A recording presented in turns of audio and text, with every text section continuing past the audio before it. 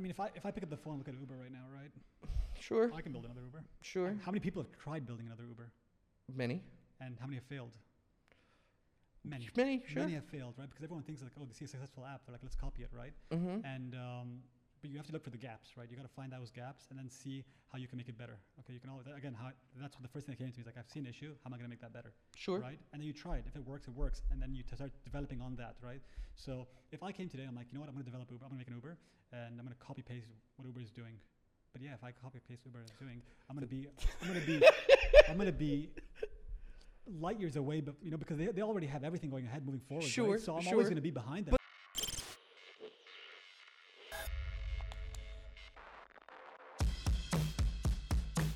Hi there. Today I'm with Loïc, and he is the founder and owner of Hanlo. Am I pronouncing that correctly? It's Hanlo, yeah. So Hanlo, sorry, we've already met and we've talked already for the last 20 minutes, which wasn't on camera, so you guys would have known that.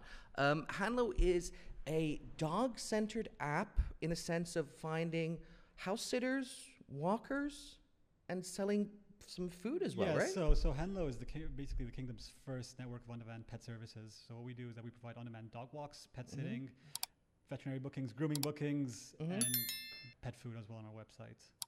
And it's for pets in general, not just dogs. So because the way you describe it to me, that almost seems like the app is like a service business for everything that you might need for your pet. Right. So we call it the super app for pets. Okay.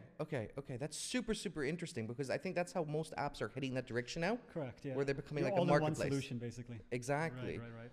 Okay. Right. And so I thought I was going to be cool and smart and make it mean something, right? And I became part of an accelerator, Flat Six Labs here in Bahrain, and they asked me, they're like, "What's Agate?" I'm like, "It's the app name," and they're like, yeah, "You need something more, something user you friendly. could link to it." And so I was at home. I spent like 5 days, or probably a week, with my wife, and I just kept talking to her. I'm like, I can't come up with a name. But what's funny is that the way we greet each other is Hanlo, right? So Hanlo is dog lingo for hello. And because of our dogs, right? And then we just stopped and thought, we're like, what if we call it Hanlo? And that's how it came. How frustrated were you where you couldn't get the domain Hanlo? Because the website is Get Hanlo. Yeah, you noticed that, hey? I mean, come on, everyone notices that the moment they look it up. I was pretty annoyed, but the thing is that I had other options as well, but I was just so I just you felt love that name. This was perfect, right? And I'm like, you know what? I'm gonna make this work. And you see other apps and other companies, you know, put a .io or .whatever, and I just thought, you know what, I'm just going to go for it, and it's the brand that makes it stand out. I'm surprised. What made you be so focused around being in Bahrain centered? So Bahrain is I work here and I Sure. live here, so it was a great opportunity to test it out in the market, right? So Bahrain creates an amazing testing field to launch an app, test it, see your issues, and fix according to that. And then as soon as you feel like the app's in that right place to start expanding, go for it. Okay. So that's why I started with Bahrain. And so how many active users are we talking about? So we've got 1,700 pet owners on our app, and Okay. we've got around 250 carers on our app. Okay. And how's that process? How did that start? Did it snowball effect? Did you just get like a whole bunch the first week and then it slowed down, or? Yeah, so obviously funding is a huge issue we'll get to in a minute. But when I first launched, it was all just a knock-on effect, right? It was just sign up after sign up after sign up. But I had to create the Carer app first and make sure I launched that first. I can create the supply before I create the demand, right? And so I launched that. I think it was like around 10 carers initially, and I'm like, you know what? I'm gonna risk it, and I launched the pet owner app right after, and that just started building, and word of mouth going around. I remember, I think I sponsored my first ad. It was a $10 ad or something for a week. And the signups I got was insane. Like I was up all night just trying to, because I had to I'm manually verifying all my carers, right? And because all my carers go through background checks, verification checks before I can. I was about to ask that, yeah. Yeah. So what we do is that we make sure everyone who signs up, we do a background check on them, we verify them. They upload their CPR documents as well to make sure that we've got the right people on board. And then they're ready to get paid to be around pets. Which is super cool. And what is mostly the ethnicity around the carer? Locals. Locals, yeah. Really? Which is amazing. I did not expect that. I mean, when I first launched, I thought it was going to be mainly expats. Sure. But I was surprised. I was completely surprised. I'm like, whoa, this is a lot. And when I talk to people about it, they're like, like your reaction. You're like, really? Yeah, really. Most of our pet owners are locals as well. So it just shows you that, the market is ready for that. No, I mean, when I first heard of your app, the first thought that was going through my mind is that being in the Middle Eastern country, there's a lot of ready retention staff in the household, right? Like oh yeah, 100%. maid or cleaner or any kind of position like that. So I always imagined, as a dog walking business, it wouldn't see that much fulfillment or potential just because there's so many already staff working in the household. They'll just be like, hey, 100%. take the dog for a walk or whatever. But the more I thought about it, I was like, well, there are a lot of expats who are living here. There's few and fewer people that have full-time staff living at home. So there might be actually a market for it. And clearly, I was 17 on. Yeah. It's amazing. You see the number of locals, which came to my shock as well. I was pretty surprised. But the thing is that we actually spoil people as well. So picture this. You're having your dog walked. You can track the dog walk on your app, right? Okay. Your dog peed or pooed, right? Okay. You get a notification that, for example, Gucci just peed, Gucci just pooed. It makes you feel like you're there, never missing a moment away from your pet. Okay. Someone else is just walking it. You don't feel it because you want to. Your dog's like your family member, right? You want to be there every moment, right? And that's it. That's a fascinating concept. I'm making sure that you're with each other. I mean, if my ex would have texted me saying Luther peed or pooped, I would have been like, "What are you doing?" I don't know. But if it's successful, it's successful, it is, right? It is. It doesn't matter. People love it. You find like whenever someone just posts, they're like, haha, it's like their pet just peed or pooed, and it's a feature that just gives that giggle at the same time, right? It makes you laugh. You want to make sure it's not just a serious app, right? It's a pet app, right? You want to make sure that it's a loving app. It's a family friendly app that just makes sure that you and your pet are together and you're constantly up to date with them.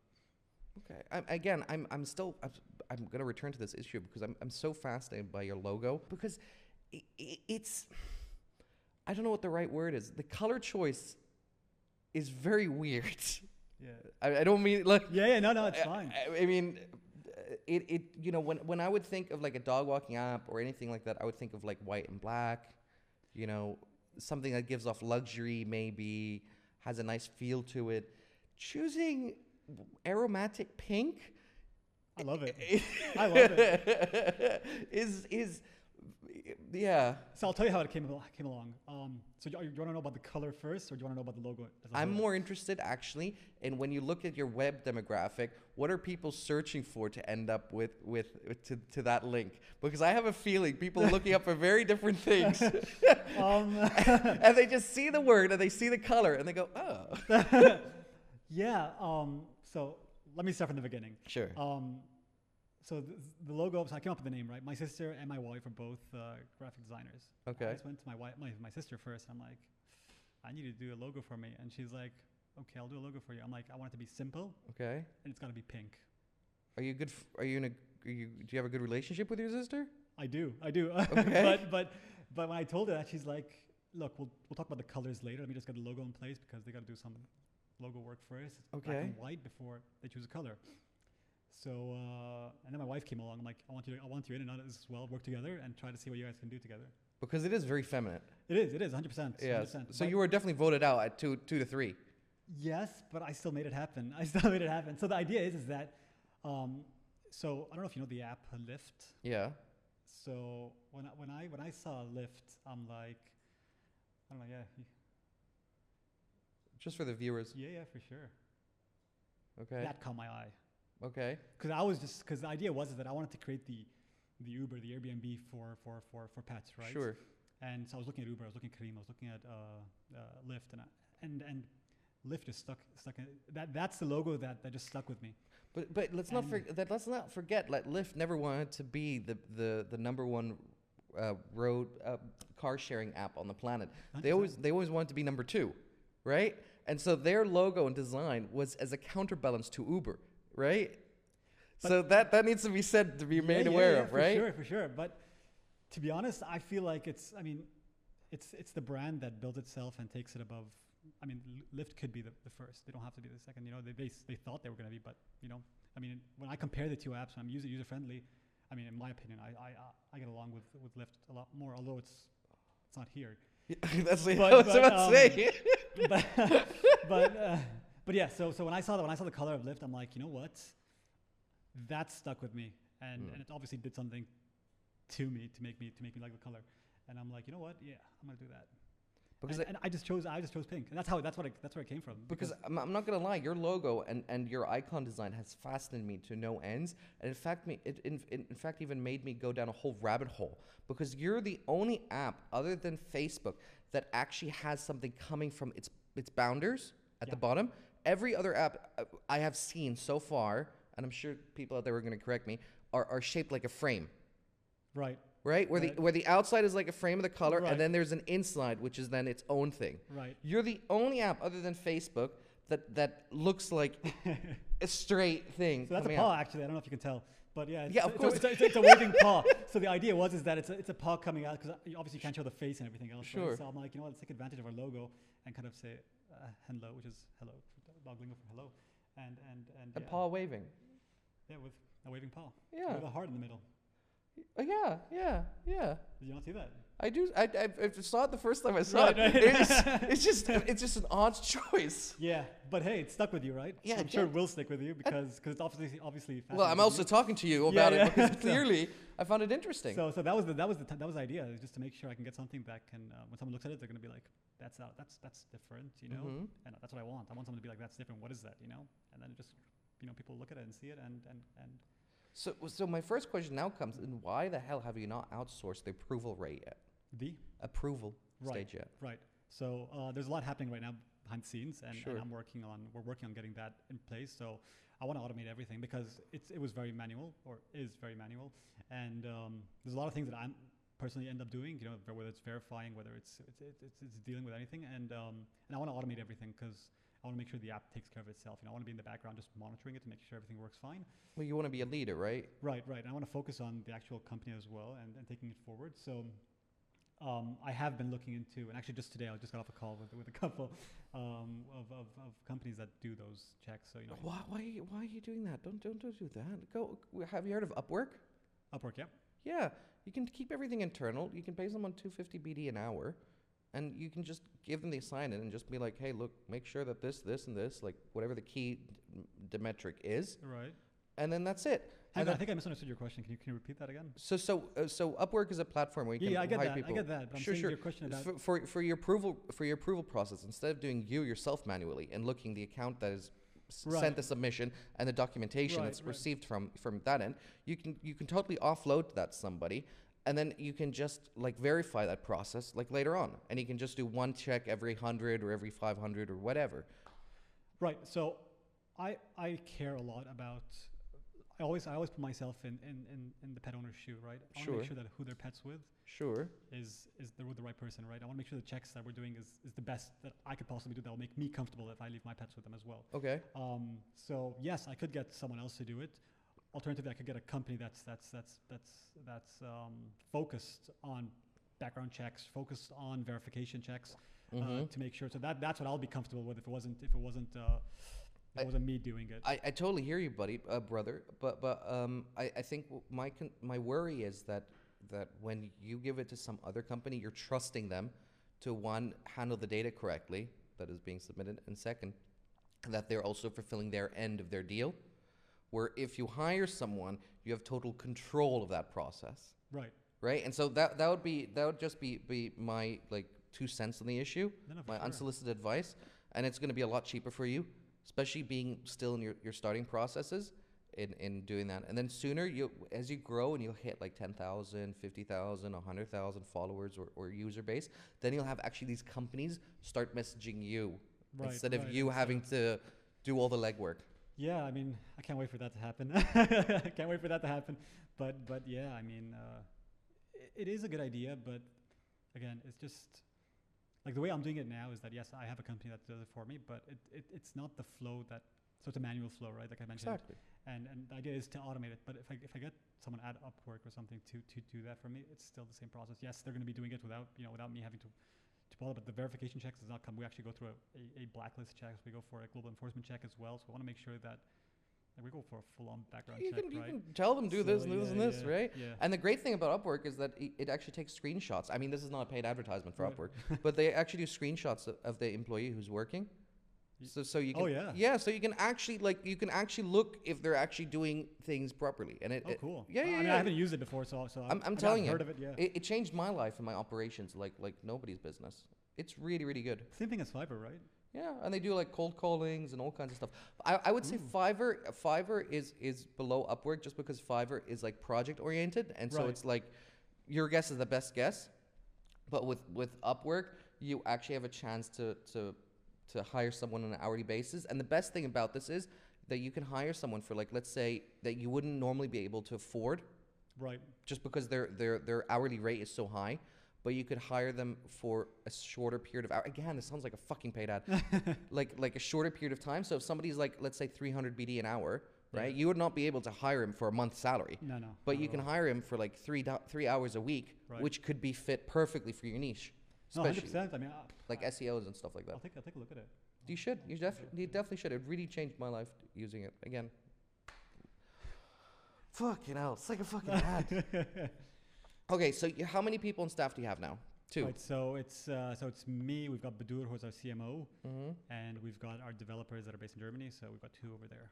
Okay, and what made you go with those developers in Germany? You ready for a story? Let's hear it. Story time.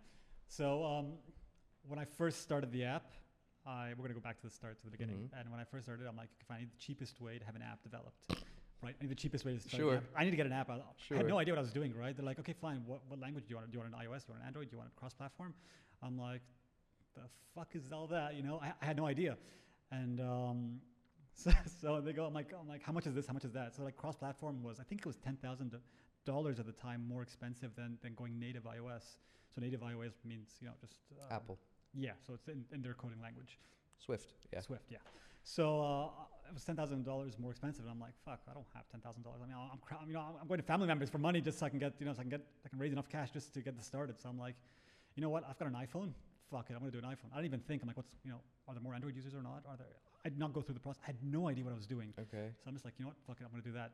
Okay. And I went with iOS. You like to shoot from the hip a lot. I do. So if Okay. there's something I want to do, I'll just do it and then deal with whatever happens later. Okay. Just get it started, basically. So I started it, and I reached out to. I think I spent a month looking for developers, and obviously everyone was telling me to go to India because that's where you can get the cheapest app done and get it done as quickly as you want. So I'm like, perfect. Okay. So reached out to a few. A lot of conversations, a lot of bargaining. I'm like, drop $1,000, drop $2,000, until one guy was like, listen, Loy, that's all we can do, and they seem the most legit to me, right? So I'm like, you know what? I'm a project manager. I've dealt with consultants before. I can fucking do this. So went in. They started working. They had I think it was a 3 or 4 month program. Took them 1.5 years to get done. And so remember how I told you how I launched the Care app first, and then I followed on with the pet owner. Mm-hmm. So I launched the Care app first, and I'm like, let's just test the app one more time before I launch the pet owner app. Tested it. Guess what? They pulled out the piece of code that makes the 2 apps communicate together. And they're like, oh, you want to make it? We'll put it back. We'll fix it for you, but pay us. I just finished the contract, right? I'm like, fuck, I don't have money. I'm done. I can't afford it. And here lies the bigger question. How did you find these people? Just a bunch of Google search. Oh God. Okay. Right. I did a lot of Google searches. Okay. And I did whatever I can to find reviews on everyone. I had long calls with them. They felt legit. Okay. I mean, we did get the app out there-ish, right? Okay. And then I was screwed, right? I needed money. I needed to launch the app. So I went and I retracted the Care app from the App Store. I'm like, fuck it, I can't keep that up there. Although I had my first initial signups. So that was when we were called Agate. Okay. And that was part of the trigger that made me rebrand everything, because I already launched with it with something that just completely failed, right? Pulled it out.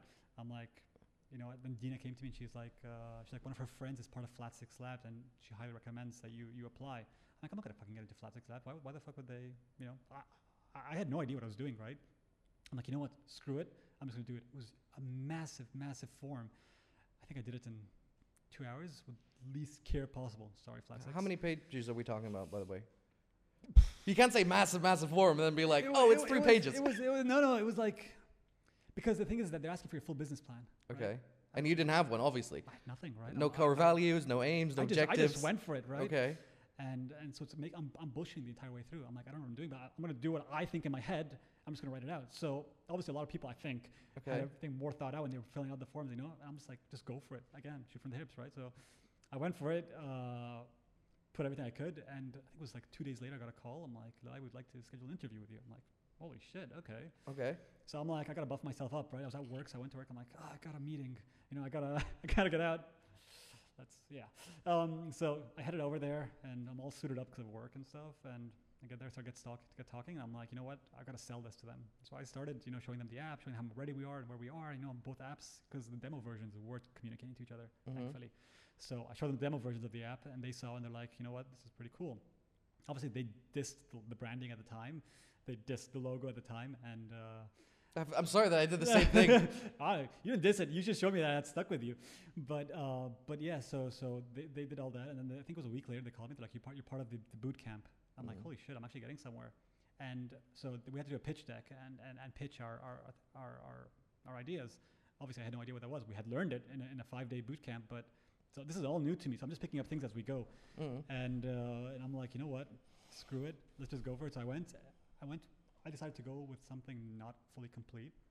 So when they saw me the first time, they're going to be judging me. They're like, what the fuck is this, you know? And they did say that, what the fuck is this? And I used that in my hands. I went to call my wife, my sister, graphic designers. I'm like, let's start putting the information now in proper slides so that when I go back to them the next time for the final pitch, they see a huge change in such little time. And we did that. And they came to me, they're like, holy fuck, you know, that one hell of a pitch. And I'm like, thank you very much. You know, although I was shivering the entire time. And yeah, got the 32K. And that's the money I used to, so carrying on then. Sure. So my wife, so I spoke to my wife. She's been helping me a lot in my app. I told her, like, do you know anyone that's worked with a developer that they know and they trust? And she's like, yeah, I do, but it's gonna be expensive. I'm like, I don't give a fuck. I'm like, I need to get this out. And she recommended her developers in Germany. That was during COVID time. Okay. And I'm like, you know what? I spoke to the guy. He seemed legit. I'm like, you know what? I've got more money now. Let's get the app rebranded, make sure that it's working properly, and get it out. And I got it out. Okay, but I have like so many questions. Yeah, go for it. Because but maybe this is like hindsight, 2020, right? But my first question would be, if I wanted to design an app and I've got some seed capital, first thing I'd do is go to California, right? And then start knocking on doors, looking around, building like a team, right? That would be like my first like thinking process. Yeah. Going on Google search and that asking was the initial stage. I had no idea about anything about startups. I had no idea. Like, I was blank. You know? It was my first time getting to the startup world, so I literally had no idea what I was doing. So that's why when I was starting, I'm like, you know, iOS app. Yeah, I don't care. You know, you're lucky because iOS is the bigger. More people purchase through iOS. They do. Yeah. Bigger user base is on Android. I do agree. Yeah. But more value customers are on iOS. It is.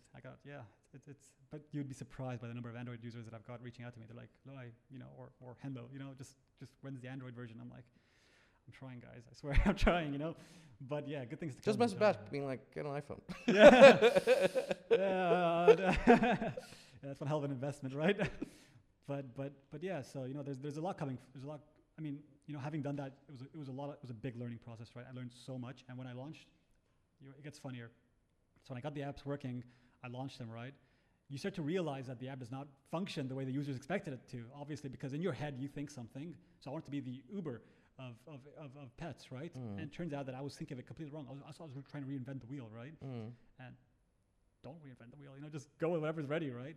And so after I launched, I got a lot of feedback, a lot of comments from people, you know, bookings not going through because of the way I designed it. So I realized that I got to go back a couple of steps and figure out how to make this work better, make sure, because I'm losing users here and I'm losing money. And I go back to the drawing board. I'm like, you know what? I'm thinking of this wrong. I'm thinking of the Uber for pets. It's actually the Airbnb for pets. You know, the way the booking flow goes. Okay. And took it from there and took it forward. And I swear it went up 80% in terms of bookings when we fixed that issue. And it's just crazy that you showed just a small change. That's why you do A/B testing. 100%, yeah. I'm still okay. I'm from what I've gathered so far is that instead of building like systems internally, you seem to really designate on wanting to give to offshore as much as possible from the structure, right? Find a company in Germany, let them manage it. You try to find a security company that handles that, and you try to give them to manage it, right? And so my concern is that in the long term, you're not going to have any hard assets internally, right? No, because so the development that I have, I make sure that all my code stays with me. I'm obviously the owner of the code. It all comes back to me. So whatever change happens, it's all through GitHub, right? So all of that comes back to me, and I have in my hands. So no, the app stays with me 100%. In terms of verifications, for example, I make sure that all our information is as confidential as possible, right? So it all comes to me, to Henlo, and we trust the companies that we deal with. We've dealt with them. We put it through them. So when I come to you and say, yes, we're going to deal with a offshore company, yes, they're a legit company that multiple people have been using, major companies have been using, and it still goes through Henlo. Okay. So it doesn't go directly to them and skips us. No, it still goes through us. So we make sure that we still always have that information, and the user information always stays with us.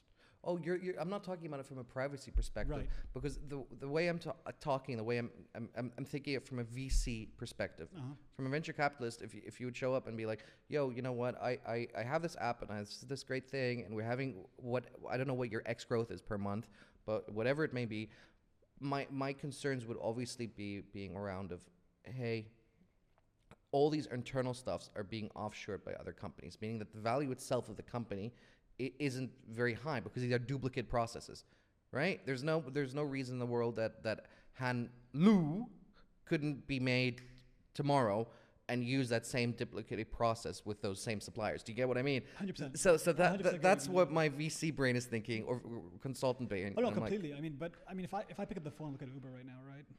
Sure. I can build another Uber. Sure. How many people have tried building another Uber? Many. And how many have failed?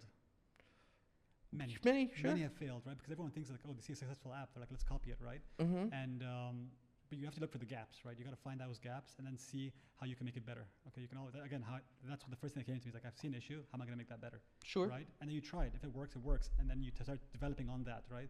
So if I came today, I'm like, you know what? I'm going to develop Uber. I'm going to make an Uber, and I'm going to copy paste what Uber is doing.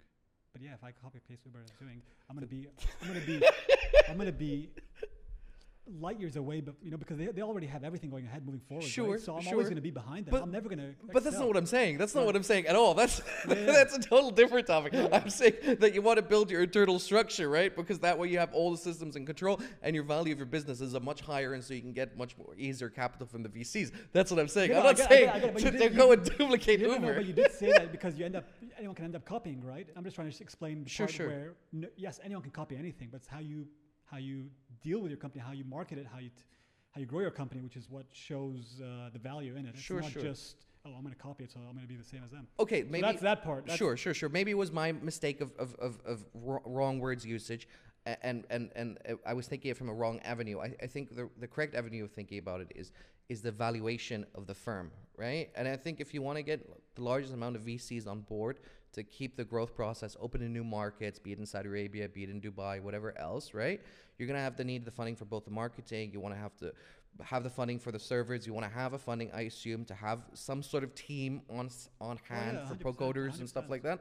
100%. So these things will have to be resolved, and you have to think about it. 100%. That's all things I'm going to end up doing. I'm going to eventually have to do. I want to bring everything in-house. Don't get me wrong. I do want to bring everything in-house. I do want everything to be within Henlo, right? But that all costs money, right? And you want to make sure that you're doing everything the cheapest way possible, but with the best service at the end.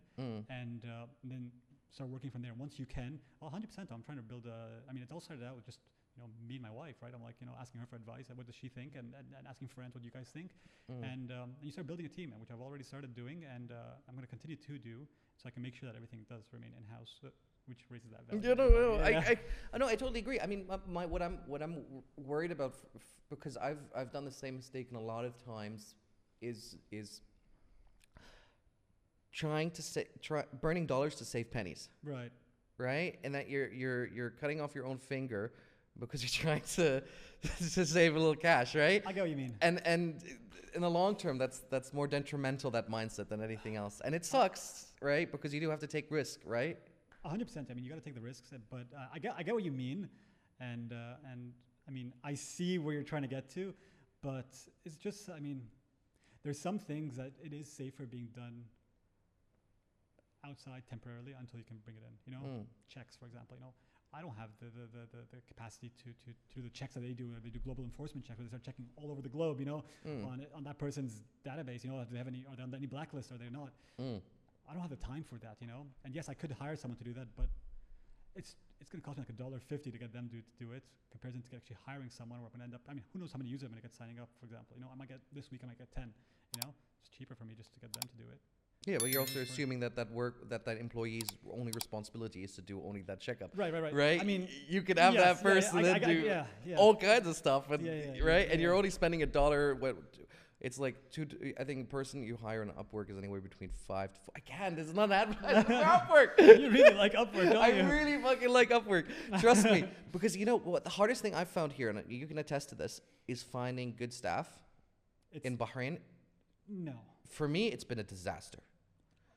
I mean, do you know how long it took to find our two boys here? Dan and Murray? It took fucking ages.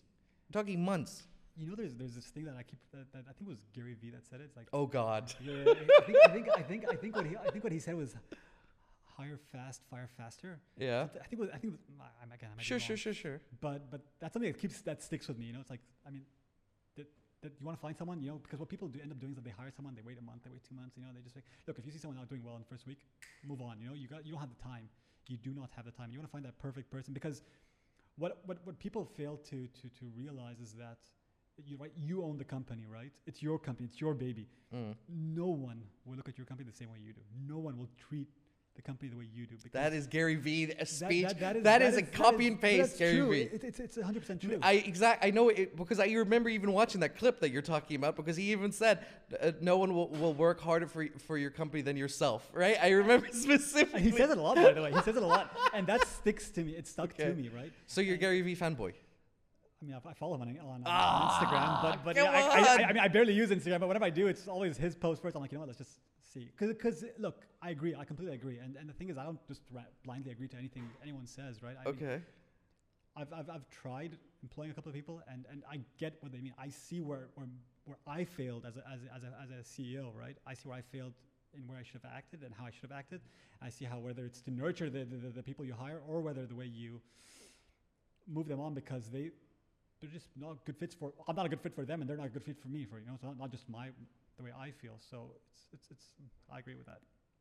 No, that last part, you were like, oh, I don't know where to go with that. I mean, no, I mean, for it's my experience is finding talented people here in Bahrain specifically has been almost disastrous. Forget about work ethic; that's its own animal. But like just okay. Perfect example. In terms of what? Perfect example. Yeah. So if you're shooting on FPS, frames per second, typical movie whatever is 24. Okay. Right. So when you ask what should your shutter speed be, the formula is ×2. Okay. So it should be 48, right? But most cameras don't do 48, they do 50. So I put that question very simply, saying if your SPS we're shooting is 24, during the interviews. During the interview, how much should your shutter speed be? I post this on LinkedIn, I posted on Indeed, and I only replied to messages that answered that question. Correctly. Yeah. I think out of the 200 people or so that applied on those both platforms, only around 5 had the right answer, which is shocking because you could literally take that sentence, look it up on Google, and get that answer. This is not like technical secret stuff. But when you're scrolling on LinkedIn or something, you see a question, you feel like, no one goes back to Google and just questions it, right? They just go straight ahead and just like, oh, I think this, and they just start typing it, right? They just type away. Yeah, but you don't realize that you're. Yeah, but your assumption is that people actually attempted an answer. Right. Yeah. Yeah. Some had just question marks. Others like, oh shit, what do they do here? Others just like had left it blank. Others just got like totally wrong things in it. Yeah. So I was like, what? Plus, how easy is that question done? Look at that. There you go. See, and I'm telling you. Is that the question you use before you hire someone? Absolutely. Right. Because I mean, if you don't know what the shutter speed should be at a 24 FPS, then there's nothing I can do for you. Yeah. Right. Then you're in the wrong field. You're in the wrong industry. Right. Go back to sleep. Don't you know? Yeah. Yeah, I get what you mean. I guess like if I was trying to hire a programmer, that would be the same as asking, you know, what's this language for iOS, right? Right. And then writing C++. Right. Yeah, I get what you You'll be mean. like, So it's like the ABCs to. it's the Yeah. basic. I of get, the I, get, I get what basic. you mean. I get what you mean. I mean, look. I mean, I get what you mean about developers is because I mean I try to hire a few, many, because especially the time where I was kind of screwed over and I'm like, shit, what do I do here? And you know, you want to find someone that's again, when you want to hire someone, you want to find someone that's excited about the project, right? It's not just about can I do the work, yes or no. You want them to be excited at the same time. So, you know, if you come to someone, you're like, hey, can you do this? Like, yeah, I can do it, but I don't want to. And you're like, you know what? It's different than the fact that someone's coming, you know, they're excited, like they love pet care, they love that, they love this. You know, they just Yeah. want to be part of it just because it's what it does, you know? Sure, but you're not running a cult either. No, you're not, but you want to make sure that you want people to be excited about what they do, right? At the end of the day, you don't want them just to come in because they that's what they love to do that. That's it. Sure. You want to make sure they love. So, for example, I don't know.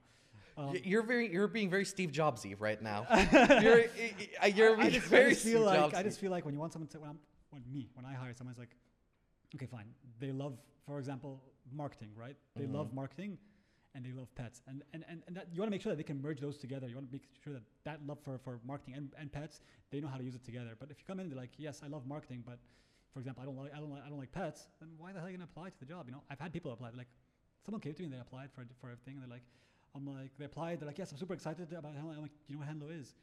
They're like, yes, it's a pet app. I'm like, yes, and you know, you work with pets. She's like, but I'm scared of pets. Scared of animals in general. I'm like, so what are you doing? You know, everything we're gonna do is deal with posting, you know, pet related info, you know, all pet details, and it just, you know what I mean? I get you. So I get where you're coming from. I'm not sure What I'm trying to say is I get where you're coming from, but I'm not sure how much I agree with you, but I get what you're saying. but you want to make sure that I mean, that's how I personally feel. Sure. I want to make sure that, you know, you love your job, yes, but you love that industry as well, because that's what's going to motivate the other, in my opinion. It is really interesting where you're coming from, because I'm not sure if I would be as lockstep as you are, in the sense of like, listen, they have to be great marketing and they have to be great at loving pets or being a pet lover. I don't know because It makes it so much harder, by the way. It makes it so much harder. Exactly, because you're looking for two attributes rather than one, right? Exactly. And so in my head, I would be like, you know what? If they don't want to have a pet at home, it's not my fucking business. I'm not telling them to have a pet. I'm just trying to say is that I know where you're coming from. Yeah, but I know where you're coming from. But it's just it makes that difference, I think. Because for example, you know, when I come Go ahead. I'm gonna go back to when Badur came on board, and she saw the name Henlo, right? She got it like that straight away. You know, I want to make sure that people who are you know, they understand where I'm coming from when I'm working with when I'm working with pets, when I'm taking care, you know, what they need, what they require. You know, so for example, she has 2 dogs, right? And I knew straight away that, you know, she could tell that Henlo, you know, she's got pets already. She loves marketing. Those all together was like, you know what? Yes, I'm willing to check this out and see where it goes. You know, and luckily it's a perfect match. But I'm not saying it always ends up perfect, but it does help a lot for you and the company and for where you want to, you know, the whole process. Okay. If I may. Okay. I mean, you seem like you kind of know where you want to go. It seems like you kind of have like a good imagination. Do you have your values locked in key? Do you have your mission statement already, or you're still a little? Yeah, I mean, we want to change. We want to. Henlo wants to revolutionize the way pet care is in the region. You know, we want to make sure that pets are given the best care possible. If you don't mind me saying this, Yeah. The first thing I would say that your website is missing is a blog. Oh, can you scroll down? Can you scroll down? Because I just saw Bahrain. That's up, down. More. All the way down. All the way more, down more, to the more. footer. Good on you. right on the pet owner's Good. blog. I see it. Can you click on it? How often do you post? Not as often as I should. Okay. Do you do backlinks? Backlinks? So what you should be doing, if you don't mind me saying, is if you're looking at an article that you're reading on some other website, right, and it has like a piece of information that is really like interesting for your market or segment, Right. you can just copy and paste that piece of information, add it as a quotation, right, and then in the SEO you can link that text to that web page, and that's creating then a backlink, and so Google will see like, oh, this is relevant information. Gotcha. Because it's using trustworthy websites such as X, Y, and Z. Gotcha. And so it automatically will push your website up in the search results. I had no idea. Yeah. But yeah, that's the blog. Remember? Yeah. That's good. It's good. I mean, who's taking the pictures? Google Images? A lot of it are stock images, and Okay. I mean, you got to make. Yeah, these are all stock images. Okay. Okay. Can you scroll down? Okay. I need to get like a mouse or something here. Yeah, you should, right? Yeah. Make your life a lot easier. Hell yeah. Danny will be replaced by a mouse. I'm just surprised by what that OBJ is that's popping up. Can you I'll go look into all the that. way down? So why did you break it up by like areas like that? So the idea was that I was trying something out. I was trying to see what difference it would make if you start showing more cities, and then I wanted to try it with As Google's- A/B testing, you mean? Yeah, I was trying to test it. 'Cause I want to see how Google would see it. So if someone just searched pet care in I don't know In Hamad Hamad Town, Town, for yeah. example, would that help or not? And It did, I imagine, at some stage. it's helping out. It's helping out because when you show that that it's because what people would think when people first come to Henlo, they always think we're a kennel. They always come like, oh, can we give you our pet on this day? I'm like, that education process of kind of telling them is like, guys, we're not a kennel. We're really not a kennel. We're trying to connect, trying to make sure your pets are with people instead. That was a tough educational process where you're kind of educating them into kind of understanding that, hey, it's not a kennel. I'm It's surprised you saying- didn't it's saying- start and run a kennel, to be honest. I mean, if the market is there, I don't believe in kennels, like I mentioned. you can get like nice kennels. You could, and don't get me wrong, there are a couple of good kennels I've seen here, right? But Forget here. I mean, there's in London, there's like ones that are like hotels. they call them hotels here as well. And Yeah. But I will never leave my pet, and I mean, not never, but as long as I can, Sure. avoid putting my pets in kennels because it's just. Did you really think they're that bad? I mean, not the bad ones where they're like. Because look again, like I said, a lot of people think of their pets as members of the family, right? So putting your pet or your family member in a cage while you're gone, and they're only let out X amount of times a day, and they eat, drink, probably shit as well in their cage. I guess they get cleaned as well. I know, but I'm not. Okay, with we're it. having very different images of what we're having. 100% because, again, like I say, I'm gonna always go back to the point where pets are family. So the ones I'm thinking of is like in the UK in London, they have ones that are like hotels. In the sense, it's like a theme park for dogs. Right. They have like these like houses, like little dog house that's like a suite almost, right? With like all kinds of toys and like treats and stuff. There's no gates. There's no locking the dog in. Yep. They're like in this like. So all of them are together, just left on the loose. Yeah. And so they play around, they sniff around, and they do whatever. And they're being supervised from 8 to 6, for example. And they have somebody who's like constantly with the dogs. Even at midnight. They have somebody who lives like in the facility. Okay, yeah, in the facility, but just think of it. When you leave a pet unattended to two stranger pets, they don't know each other. You leave them unattended for. No. overnight, They make like they before you can even like go. I mean, first, this is not cheap, right? That's number one. That's not what. It's not cheap. That's Oh no! That's, I mean, even here they're not cheap. They're not. I think it's like I want to say it's like 100 or 50 BD a night. Oops! Did I mess this up? No. Don't worry about it. Yeah. But yeah, so it's like between 150 BD at night, I think. Jeez, 150 BD a night. It's between 100 and 50 BD a night, somewhere between that margins, right? It's not cheap at any capacity. Yeah. But like they take your dog, they make sure that with a group of dogs that he doesn't have any issues. It's not like very aggressive. Yeah. Right. Yeah. It's like a whole process. Right. I get that part, but I don't know. I just feel like, I mean, even if it wasn't boarding, whether it's walking or if it's, you want your dog to be at home and you want someone to sit your pet at home, I got a lot of requests, like, we're not like Henlo, we want people to stay at our place, we'll let them stay at our place, just take care of our dog so they don't leave their environment because again, it stresses them out when they leave, right? It puts them in, you're leaving for a month, they're out of their area, they're out of the zone, all of that just puts them in the wrong place. So yeah, I mean, I want to make sure that pet, the pet care is the best. I want to make sure that pets are getting the best care they possibly can, and so think of it as the Gucci for pets, right? Yeah. I like it. Yeah. I mean, if you want to go on a high item luxury brand, I think white and black logo would work a lot better. You really don't like my logo, do you? No, the color, dude. The color puts me off. No, I like it. I think it's great. How many people have tried to convince you like I have? You're the first. No way. I swear. I don't believe that for a second. Swear. I don't believe that for a second. I swear. You yourself just said that when you did the 360s thing, they talked about you and the logo and stuff like that. Previous logo. Oh, that was a previous logo. All right, you guys vote. Just write in the comments which of the two logos you like. And if you're an audio listener, then why you an audio listener? Go on YouTube and you can actually see our reactions and our faces. And yeah, you can vote which one of the two are better, and we'll pass that message forward. Well, how did that whole Spanish thing, how did that whole French thing work out for you? Work out with me how? In terms of what? Well, me and you are probably one of the few people who are mixed race to that extreme. Yeah. So goes back all the way to my grandparents. What, they were mixed race as well?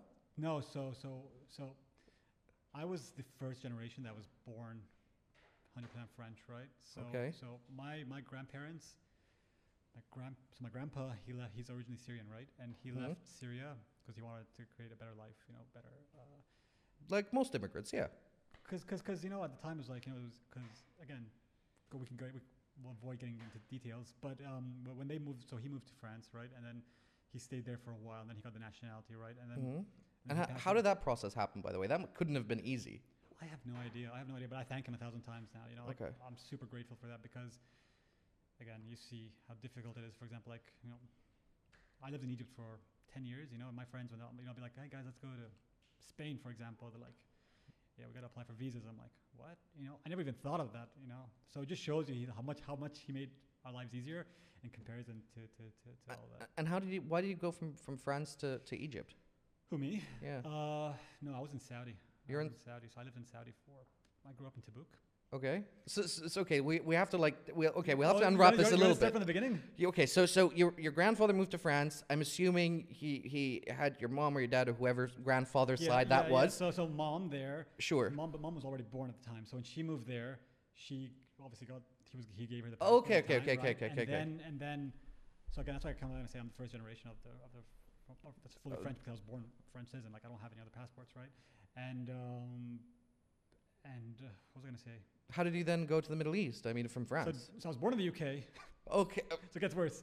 I was born in the UK. So I was born in Chester, and dad was working there at the time, and then he moved to Tabuk. Okay. So then mom. But your dad is French, Dad is Syrian as well. Syrian as well. Okay. Yeah. So Keeping it within the blood, I see. yeah. And so at the time they're like so I think it was like you're born in the UK. You have the chance to choose my parents had the choice, not me. And they're like, "Do you want to be English? You want kid to be English or French, right?" Yeah. My parents are like 100% French. They didn't think twice. Then they moved to Saudi, moved to Tabuk, stayed there, and after that. Are we talking French or Parisian? No, French. I lived in a place. I'm from a place called Annemasse. Okay, so because that's Parisians are very different than the French of French. Yeah, they're very different. So I live I'm right by the Swiss borders, by Geneva. Okay. So my life was basically in Geneva, and when I go to France, I go to Switzerland most of the time because I don't do much in France. And so from there, Tabuk, Egypt. Funny enough, Bahrain.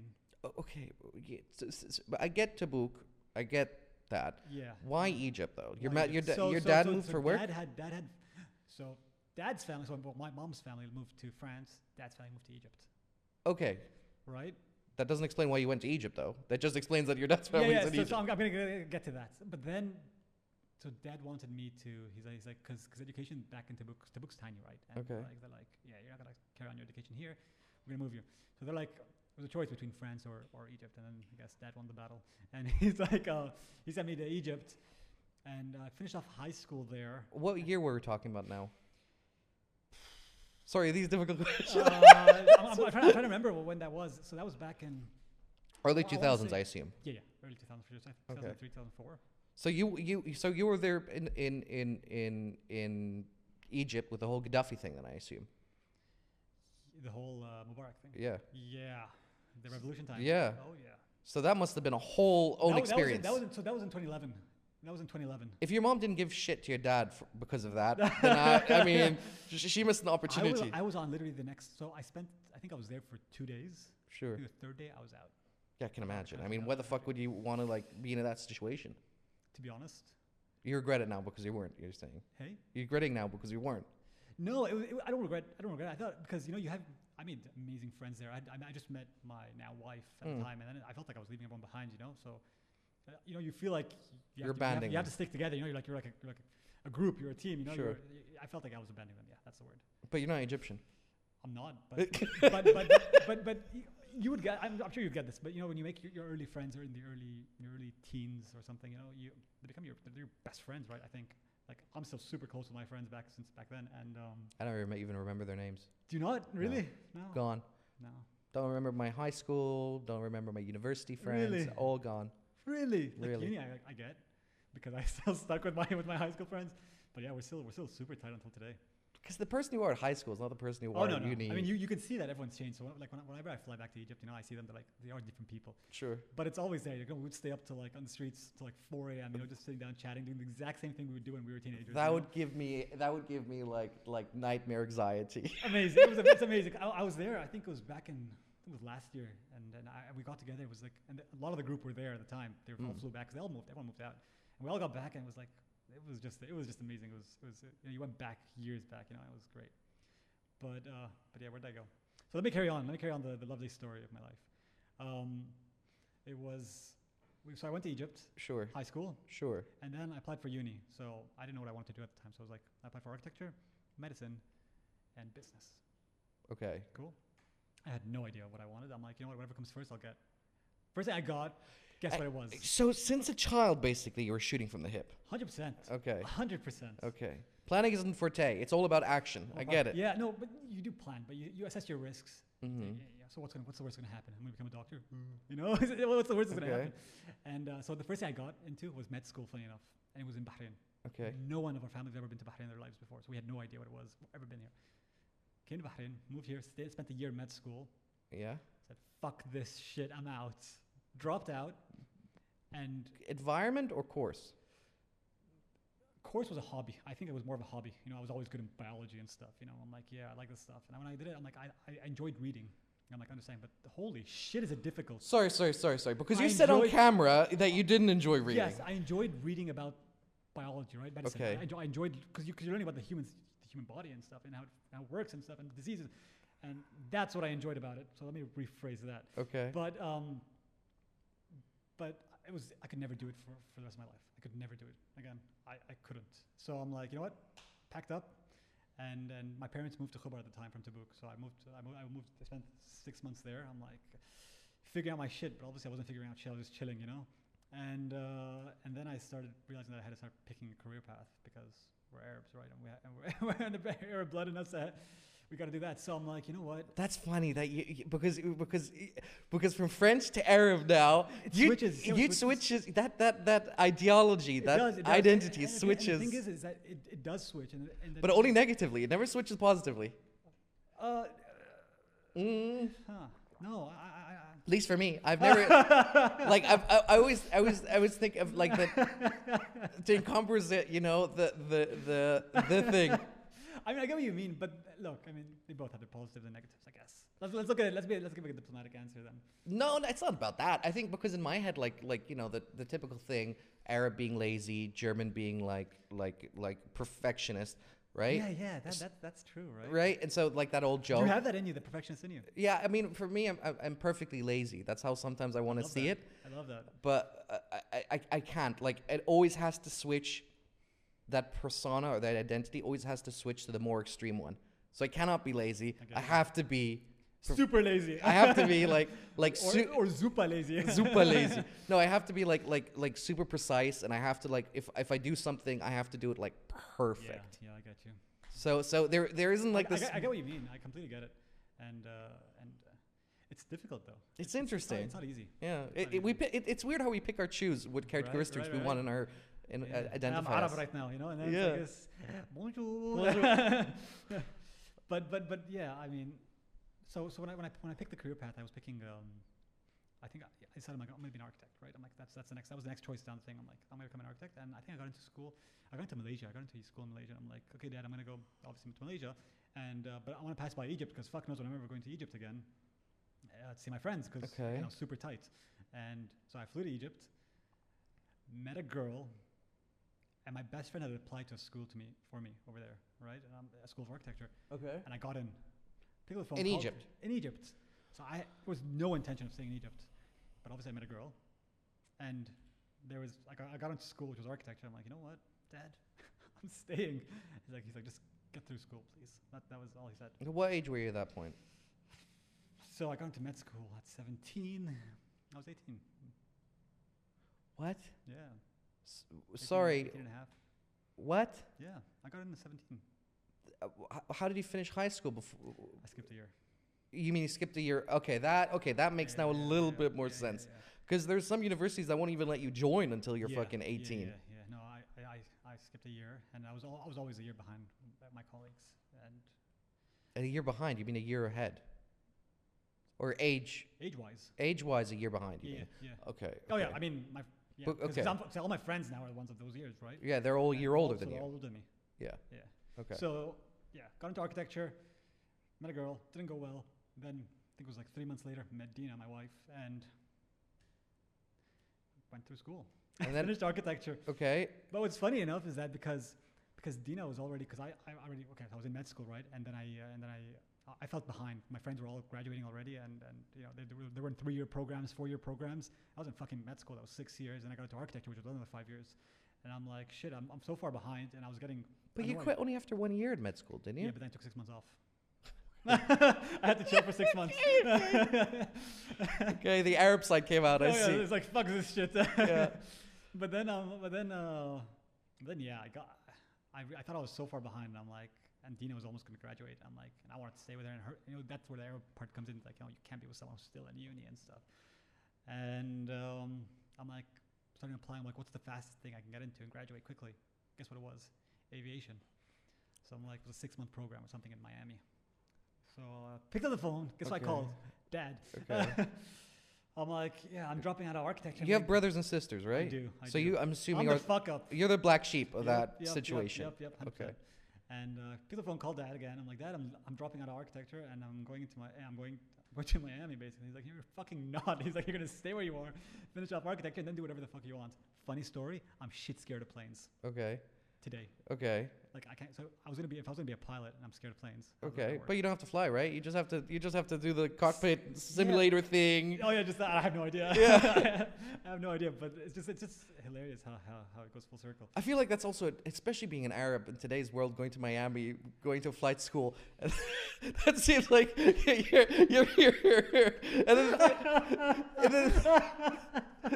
and then there's like 3 key lists, and you're reading 2 of them right there.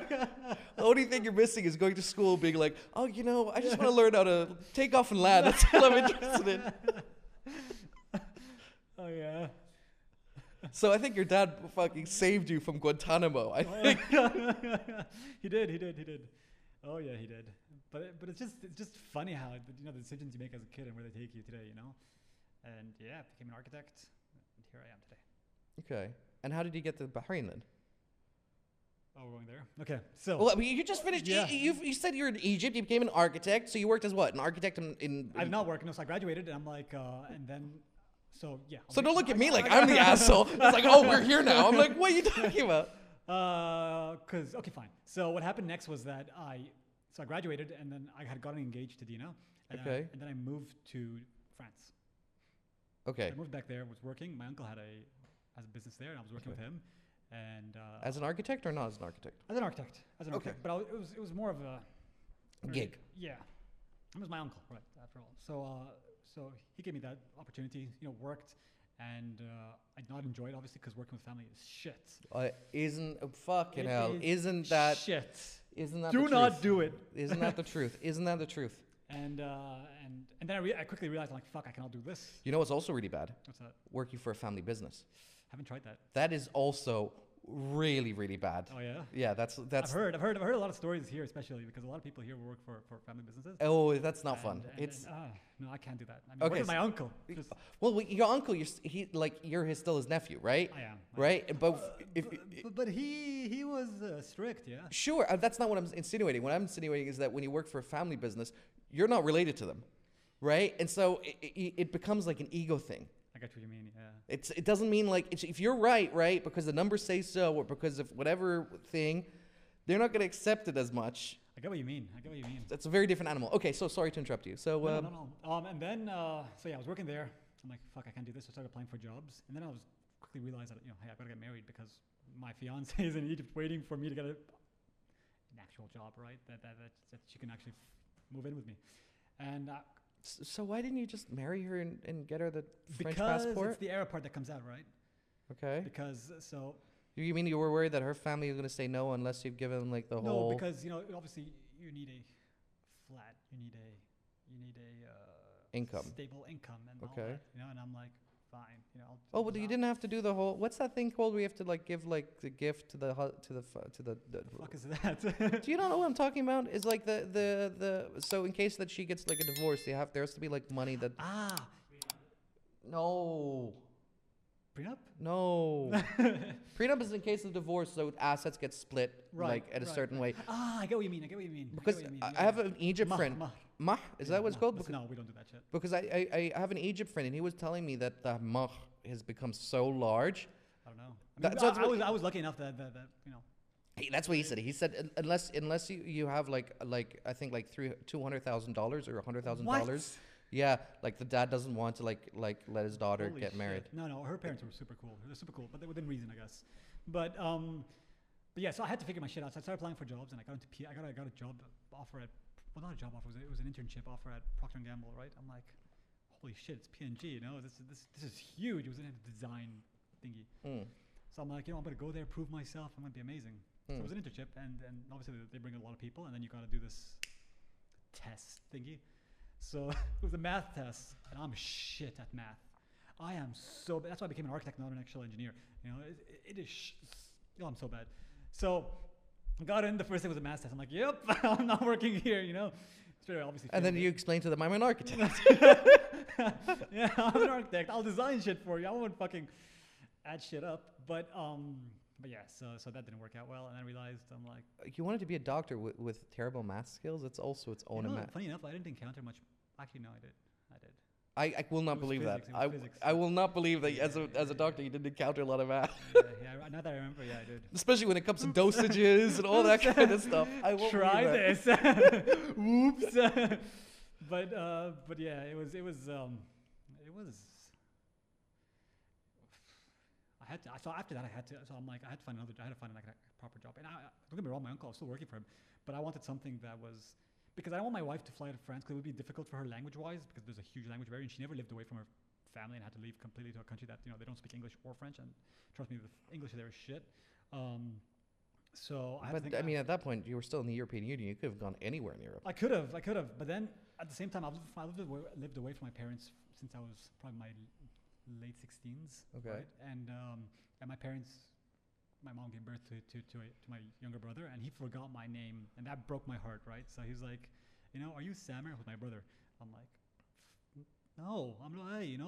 He's like, oh shit, sorry. I'm like, that broke. Well, how old is he?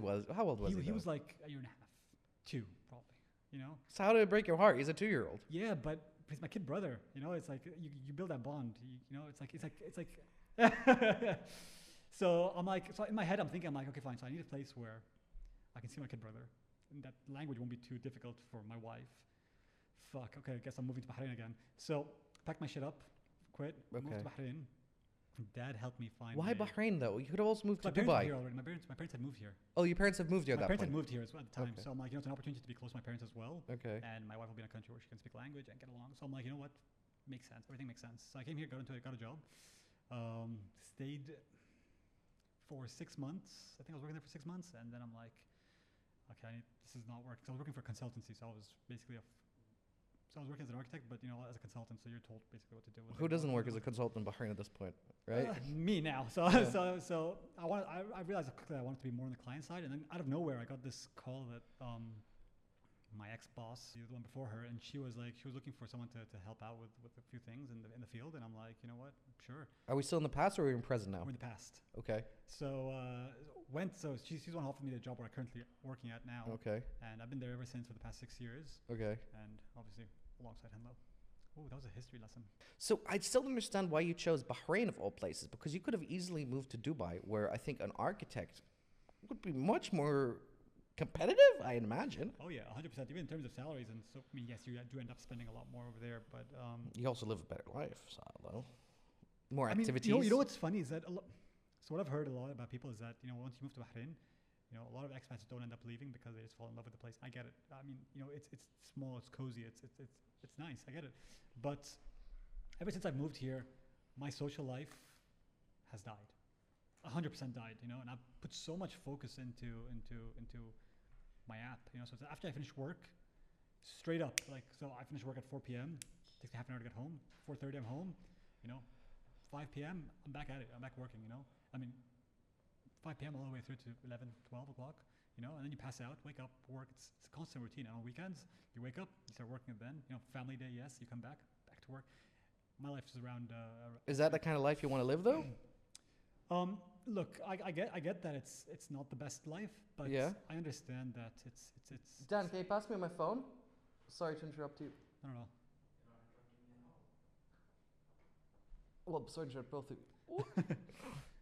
Oh shit. Because we had another guest at 4. Oh, no way. Oops. Fuck. But it's been awesome having you on. Would you like to come on again? 100%. I loved it. It was great conversations, great tips as well. Well, let me make sure that he's because if he's not around, then we can chat for a little longer if you're up for it. I'm down for it. Yeah, I don't mind. Yeah, I mean your thing is at 5, right? It's at 5, yeah. All right, let me make sure. Where's LinkedIn? There we go. What's with your phone number? So I've got 2 numbers, private and public. So one you don't answer and one you do. The Bahrain number? Yeah, I do, because that's my work phone. Oh, is it? Yeah, so I only look at my WhatsApp messages and stuff like that. My private number is what people reach me at, and that's what the number you have now. The number, right? Yeah. But I don't normally give that number out at all because I hate. Aww. I hate it. Yeah, I get what you mean. I've got like 3 numbers. One for Henlo, one for work, and then one for my personal one. I completely get that. Oh yeah? Oh yeah. And how's that working out for you? You juggle between devices, but it works. You juggle between devices, so you're all using. So I've got on my iPad. I've got a number there. Yeah. I've got I got 2 on my phone.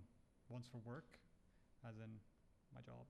Of course. So yes, I want to go international. There's a million I can reach out to. Okay. A million. I have them. I have all their contacts listed down because I've reached out to so fucking many. Okay. It made my life hell. Payment terminals are a disaster, by the way. Fucking bullshit. Isn't it crazy? I spent 6 months probably working on fucking payment gateways. So one guy comes up, he's like, I'm like, dude, I'm dying. He's like, oh, why don't you use these guys? Isn't it amazing how many people shoot you down? It's not that they shoot you down. It's that first of all, there's a few that are fucking rude. They're just fucking rude bunch of cunts, you know? You're like, what the fuck are you doing? You know? It's like, fuck you, you know? And what, because they want to have like a minimum spend? They don't want to like... Yeah, there's minimum spend. And you know, it's like, but you're so restricted to the people here that serve in Bahrain, you know? You can't do that shit. So, you know, you end up going, so I ended up going to the US and stuff, and there's Stripe over there, but then Stripe don't accept Bahrain dinar, and then you can't use split payments, because that's the way I take payments, right? So I have split payments so that I'm the pet owner, carer, Henlo, payments straight away, just split out right away. Because you're taking a commission of what, 5%? I take commission. I take, depends on the service. So, for example, for dog walking and pet boarding, I take 20%. Okay. And then for veterinary and grooming, it ranges between 8 to 20%. We didn't even mention, what are your price lists at the moment? How does that figure, how do you work that out? So so I started off first with the fact that I checked out local clinics, Okay. And, local kennels and what their prices are at. Okay. And straight away I just dropped off a couple of dinars because I want to be competitive to start with. So I charge 7.5 per night. Okay. For dog walk. I take 20% cut from that. And that cut is not just because I want to put it in my pockets, because that's what we use to run the company, basically. So whatever revenue we make, we just gotta use that. Well, that's what it sucks, right? Yeah. The constant it is what it is, because some people don't understand. They're like, why the fuck are you taking a cut? You know, why are you taking a cut of the booking? And you gotta explain to them that. I mean, it's even the app. You know, you gotta put like a kind of that question mark icon where they say what's Henlo's service fee. You gotta explain like this is the fee that we use for blah blah blah blah. So have you thought about doing a subscription model and then giving a discount for the commission? It gets funny. It gets really cool right now. I'm gonna tell you what I'm doing because we're working on a complete redevelopment of the app right now. Sure. Complete, and no one knows that actually. But so we're doing a lot of work behind the scenes, and I'm reworking that. So I'm reworking about, you know what? I see a lot of people coming up, and they're like, because a lot of copycats came, you know.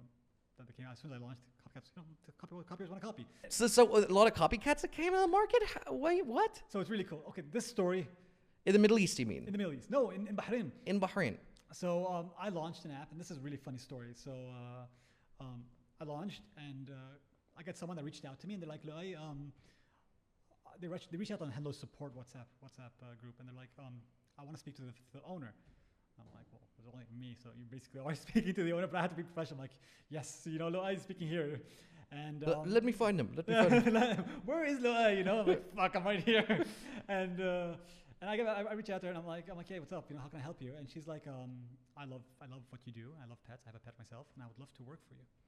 Okay. I'm like, we're just a startup. We just launched. We can't afford that you work for us. But the best I can do to help you is because I want to help people out. I'm like, I can offer you an internship if you're interested. Oh God.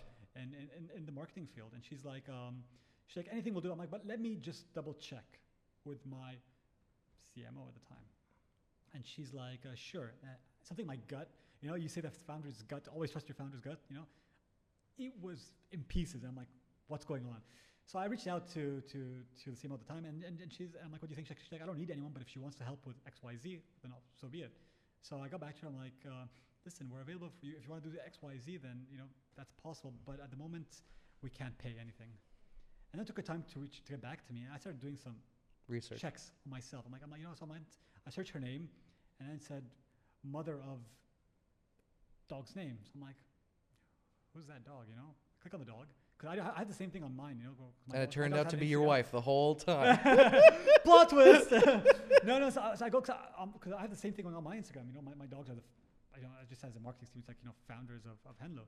So I go, I check, I'm like, and then I see dog is the founder of a company name. Okay. So I'm like, this is getting strange. Really interesting. So I click on that company name.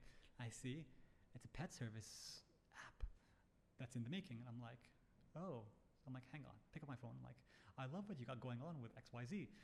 And she's like, oh, you know. Dot. This was actually through a phone call. I'm like, and she stuttered. She started stuttering. And I'm like, if you guys want to ever collaborate, be my guest, please let me know.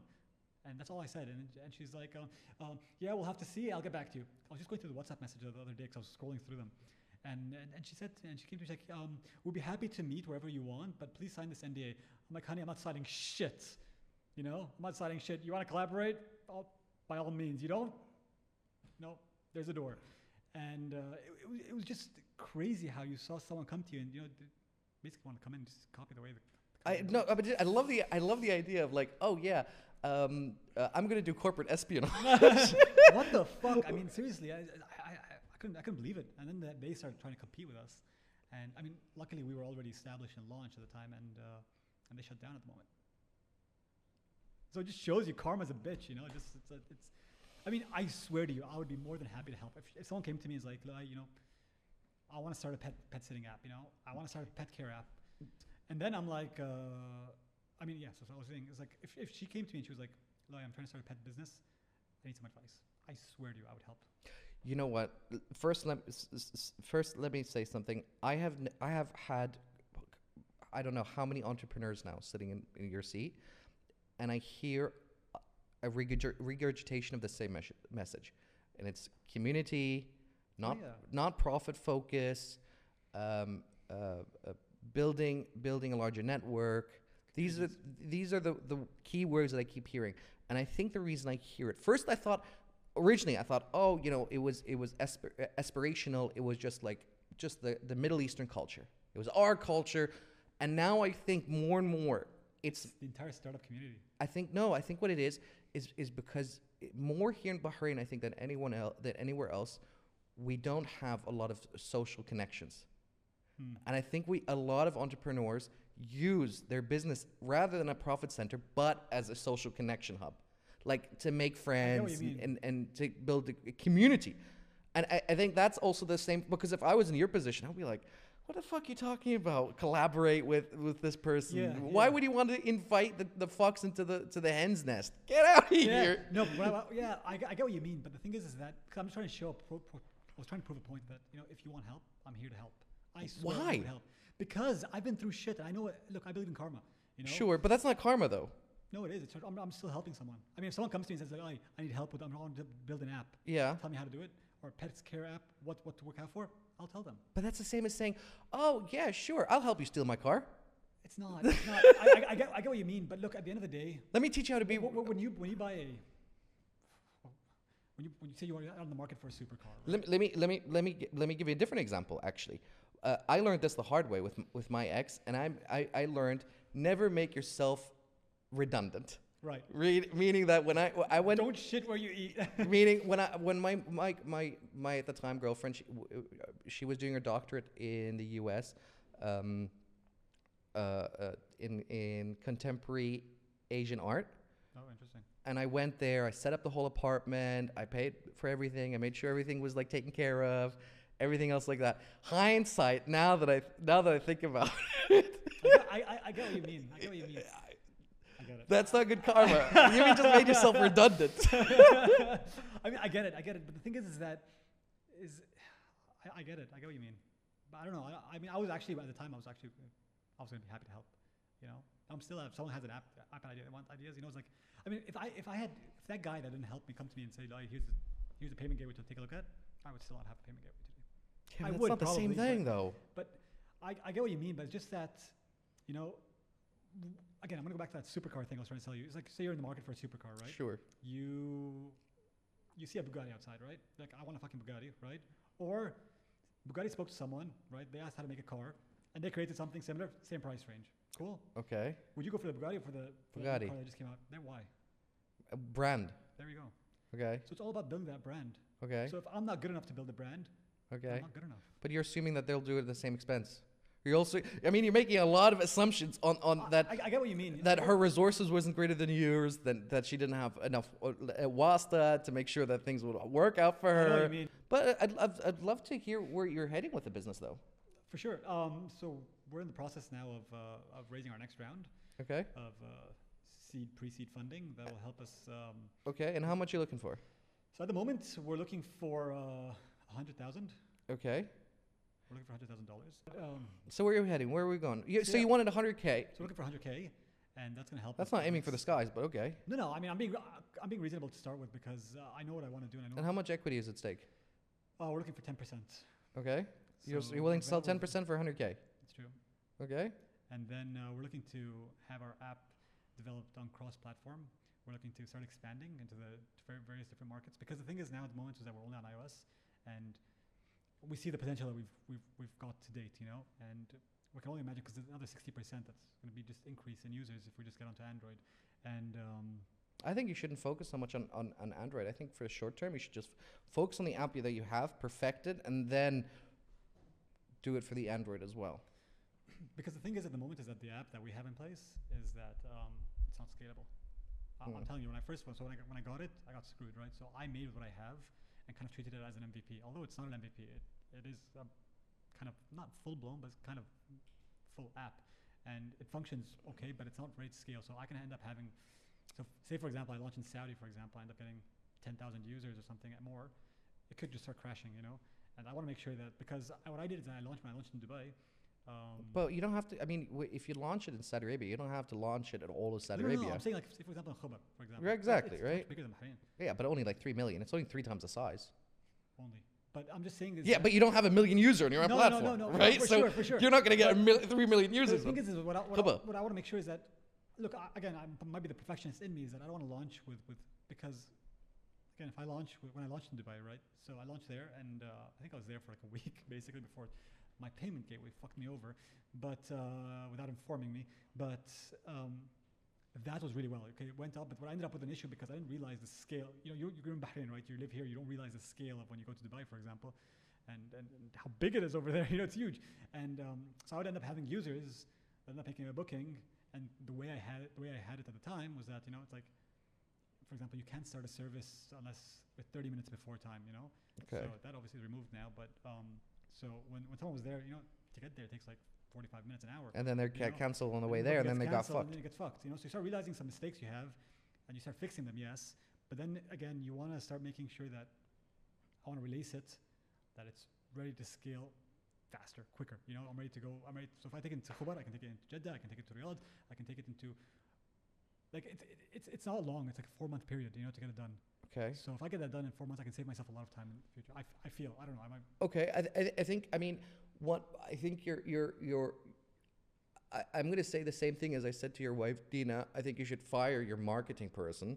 The main priority of your love of pets is that every single pet carer is scrutinized. Not in the negative way, but like security. You know that the 100%. person that's showing up to pick up your dog is I can trust with my pet, basically. sure. Yeah. It is the best ability that you can realistically accomplish. Yeah. Do you feel like 10K is a realistic sum? Do you feel like 100K, sorry, is a realistic sum? Do you feel like you want to get more? Do you think you can get less? Where? Look, the idea is that why I want to do that is because I believe once I increase my user base and I start increasing the bookings and so forth, it'll increase the value of the company, right? And I'm going to lose. So when I come to get my next round, which will be X amount, I'm giving less of my company away Sure. because I don't want to end up in a state where I'm like, I only own like 50% of my company because I've given everything else to Jeff Bezos owns 6% of Amazon. If so that means it doesn't. I That's get it, nothing. but not this early on. Sure. Not this early on. I mean, I think I will have to look at his track record of some of these, like the bigger profile guys. Yeah. I think most of them, by the time they hit their first million in VC funding, I mean, you're not going to get your first million in VC funding here in the Middle East as you would get in the US. Oh yeah, 100%, 100%. Right. So I mean, you're getting kneecapped already. You're gonna tell me? You're gonna tell me? Holy shit, I've been kneecapped. What puts me off, I think, from your app is that it's not sexy enough from its appeal. Not in the pornographic sense, Yeah. but like in the slickness I sense, thought- right? Yeah, I mean that is its own animal. Yeah, but I think. How do you mean? I think it's lack the aspect of when a VC sees something, right? It has to be eye appealing. It Right. has to be like eye candy, right? Right. Like a sexy sports car, right? It has to be like a show kind of stopper, right? Right. And I think your app is incredibly functional and very Germanly designed, Yes. I right? get what you mean. But I it's get what not you an mean. Italian In car, terms of aesthetics. Yeah, I guess the UI. right? And, Right. And you, listen, we can agree, we can disagree. It's your business, and and I wish you a lot of success. But that's the only things that I see is what would hamper someone from wanting to put in more cash I get into what you it. mean. I get what you mean. I'm trying to think of like it from a VC perspective, right? There's a huge market and there's huge gains to be met, right? Scott Galloway always talks about the three categoristics: differentiation, relevance, and environment. Meaning, how differentiated are you to your competitors, right? How relevant is it to the customer, and how easy is it for a substitute to come in and copy your design, 100%. right? So what you're very fortunate for is that you're building a good relationship with the caretakers. So that makes it very harder to copy. That's why it's so easy to copy Uber, You can never have their drivers. but wait, it's very hard to copy Airbnb, Yep. right? Yep. Because once that homeowner is locked into the Airbnb, it'll be very difficult to get him to switch again.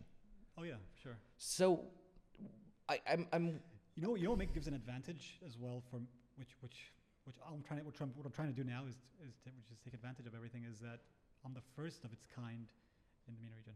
sure, You know, sure, so that gives me the opportunity and the upper hand sure, to start acquiring that market first, sure.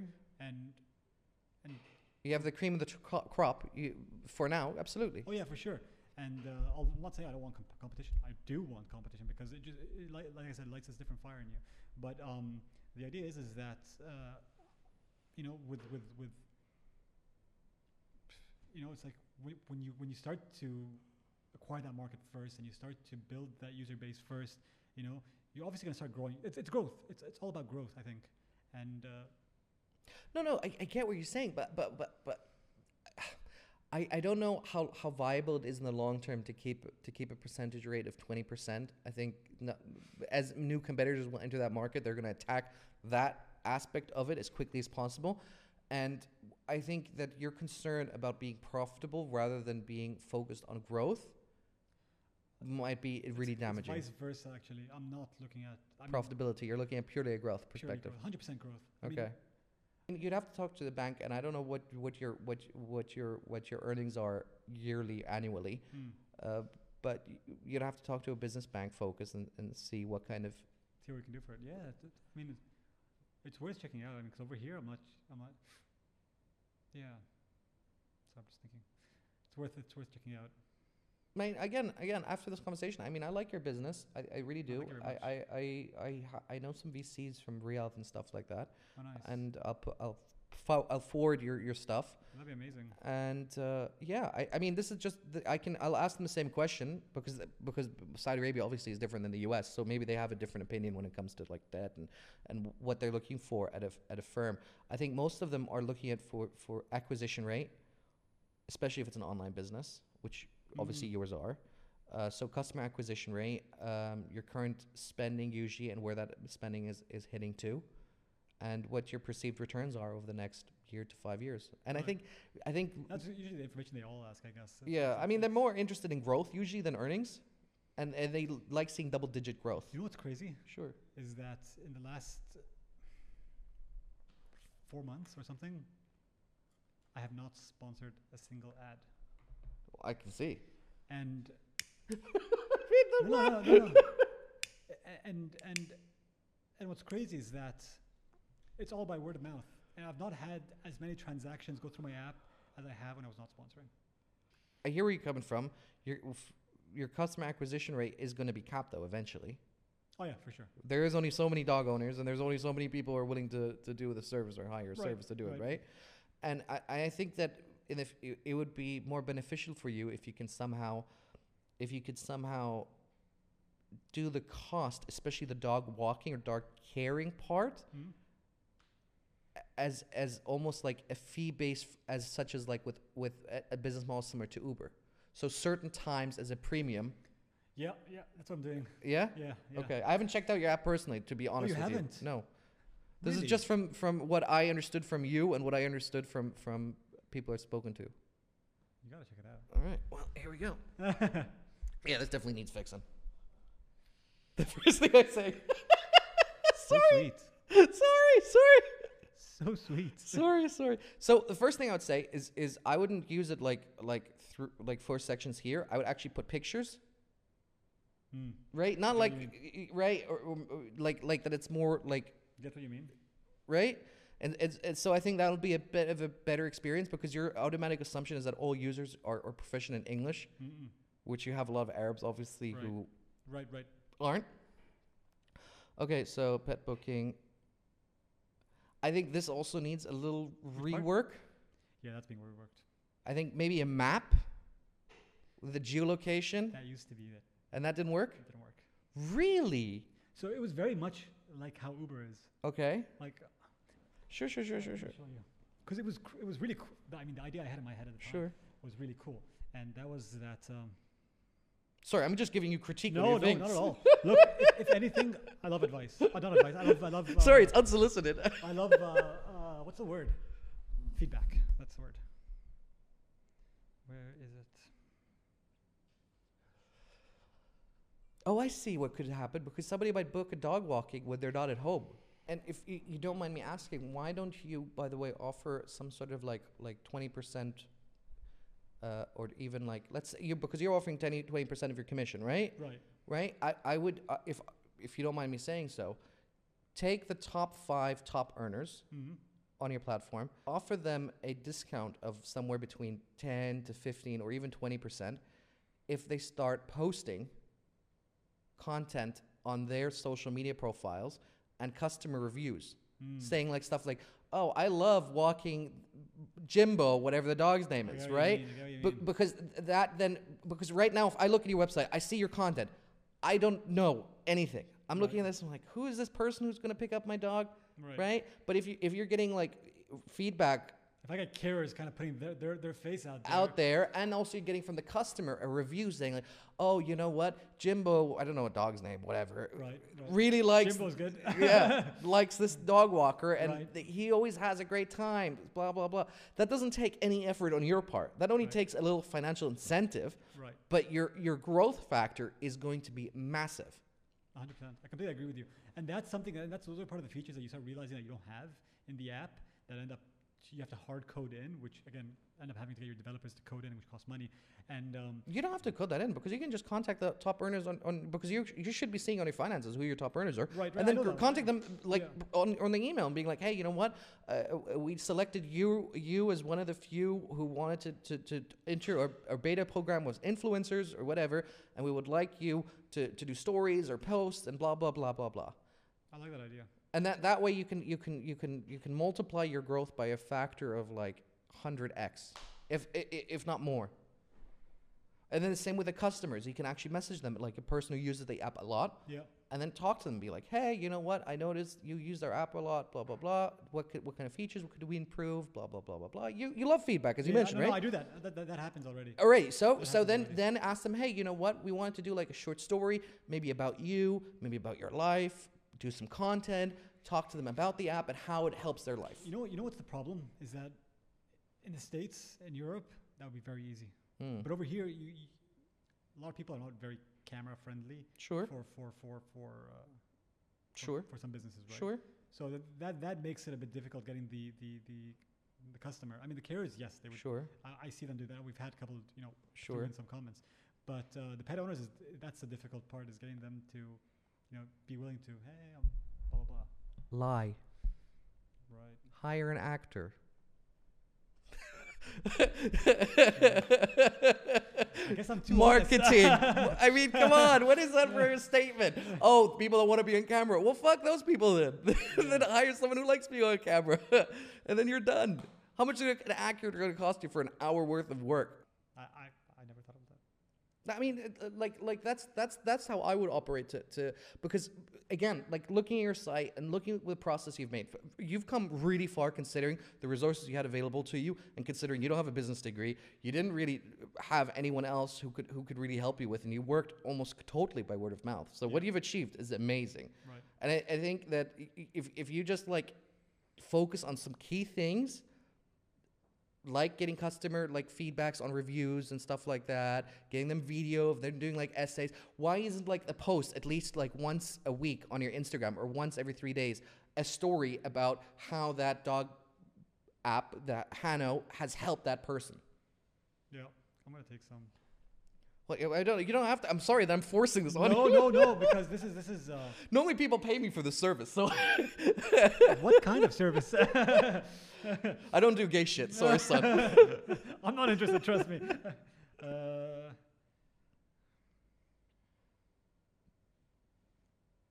just taking notes. Do what you like, buddy. But yeah, so I don't know. I think you've got something here. I think that my concerning factor for you is obviously Bahrain is this weird place where they put Tiny things. market. It's tiny market. Not just tiny market, but it also puts things on. It puts things in front of your path. Yeah. It doesn't. Bahrain is not like the kind of place where it helps you maximize your abilities and your success. I get it. I completely get it. And it's been very, very, it's very difficult. It's not easy, and that's the part where I want to go in. Like I do want to go in full time to it, That's I think it'll be very different. Obviously, if you put in instead of 12 hours, bring in 18 hours, But I think you can only put in X amount of time because the company is only as good as the people that work in it. Right. This podcast wouldn't be as good if it was just me. If I didn't have Dan and Murray right there, this would be a shit show. Right. Would it? Who would load out these videos? Yeah, fair enough. Who would be switching these cameras? Yeah. Right. So you need to have that kind of stuff. And if you can find yourself the necessary budget, and if you can just hire someone to do your email lists, stuff like that, who will just contact new customers. Imagine if you can just hire someone for just messaging people on Instagram, potential clients. That just goes like #dog Bahrain and just messages every single one of these profiles and being like, hey, congratulations, you've been selected for a coupon for your first dog walking for free or something like that. That's how you're gonna like reach a massive audience, and that's and then you have your SEO stuff. Sorry. No, why are you sorry? It's just feedback. I just feel like I'm lecturing people at times. No, it's good. I mean, I love, again, like I said before, I love hearing feedback because as a founder, you don't always. You're so used to what you're seeing, right? So you get blinded sometimes, and it's good to have someone from the outside come and be like, oh, I see this, that. I think it's not just that. I mean, it's because I can talk to you as also from a business owner, both as a podcaster and as from owning a textiles and factories and stuff like that. You easily get like locked into the founder's vision. Like, I want to do it this way, and this is the right way. Right. And you kind of don't see the other possibilities of doing something a lot easier. Yeah. And then what's really hard is finding someone who can be like, yo, Hamid, I'll go for it. yo, Hamid, you need to open your eyes, or kick yourself in the ass, And that's what's good about this, is because you come up with you're like, oh, why are you doing this and that? You start questioning things. You're like, oh, shit, why didn't I think about that? And that's the good thing. But it's a risky line, right? Because if you do it too much, especially to somebody, then they feel like overloaded, and then they kind of like put themselves then into question. Right? So there's a fine line. There is a fine line, but then again, me as a founder, I have to come listen to you, and I have to take in, like, with all the respect. You don't have to listen to me. Exactly. If I didn't want to, I didn't have to. But then if there's things that you said that I think are beneficial, I will take those and then use those. If I don't, I'll be like, yeah, this I can park on the side, but this I think is good. You start picking and taking, right? Well, from my perspective, I like it when I have a guest back on, be it you, be it Dina, be it Abdul, be it what was the other guy from Kanu? Jamil? Be it Jamil. I love when I have somebody on again in like 3 months, 6 months, whatever the time frame, and they go, oh, you know what? We were here and we did X, Y, and Z, regardless of whether it was my advice or not, right. And now we're here. No, right? Seeing someone's nice to see. It's success. amazing. Yeah. It's amazing watching someone succeed. I mean, at one time you never had this podcast. I never had a company. It's like it's growth, right? And that's what's nice to see. You like to see someone grow from from what they were initially to what they can, but what their potential is. Well, how much would you have to be earning from? How much growth would you need at your company for you to be like, I'm going to do this full time? You're already 1,600, 1,400, 1,200 users, right? 1,600. 1,600. 1,700, yeah. Okay. So what number is that in your head for you to be like, listen, this is secure. I'm gonna switch over to this.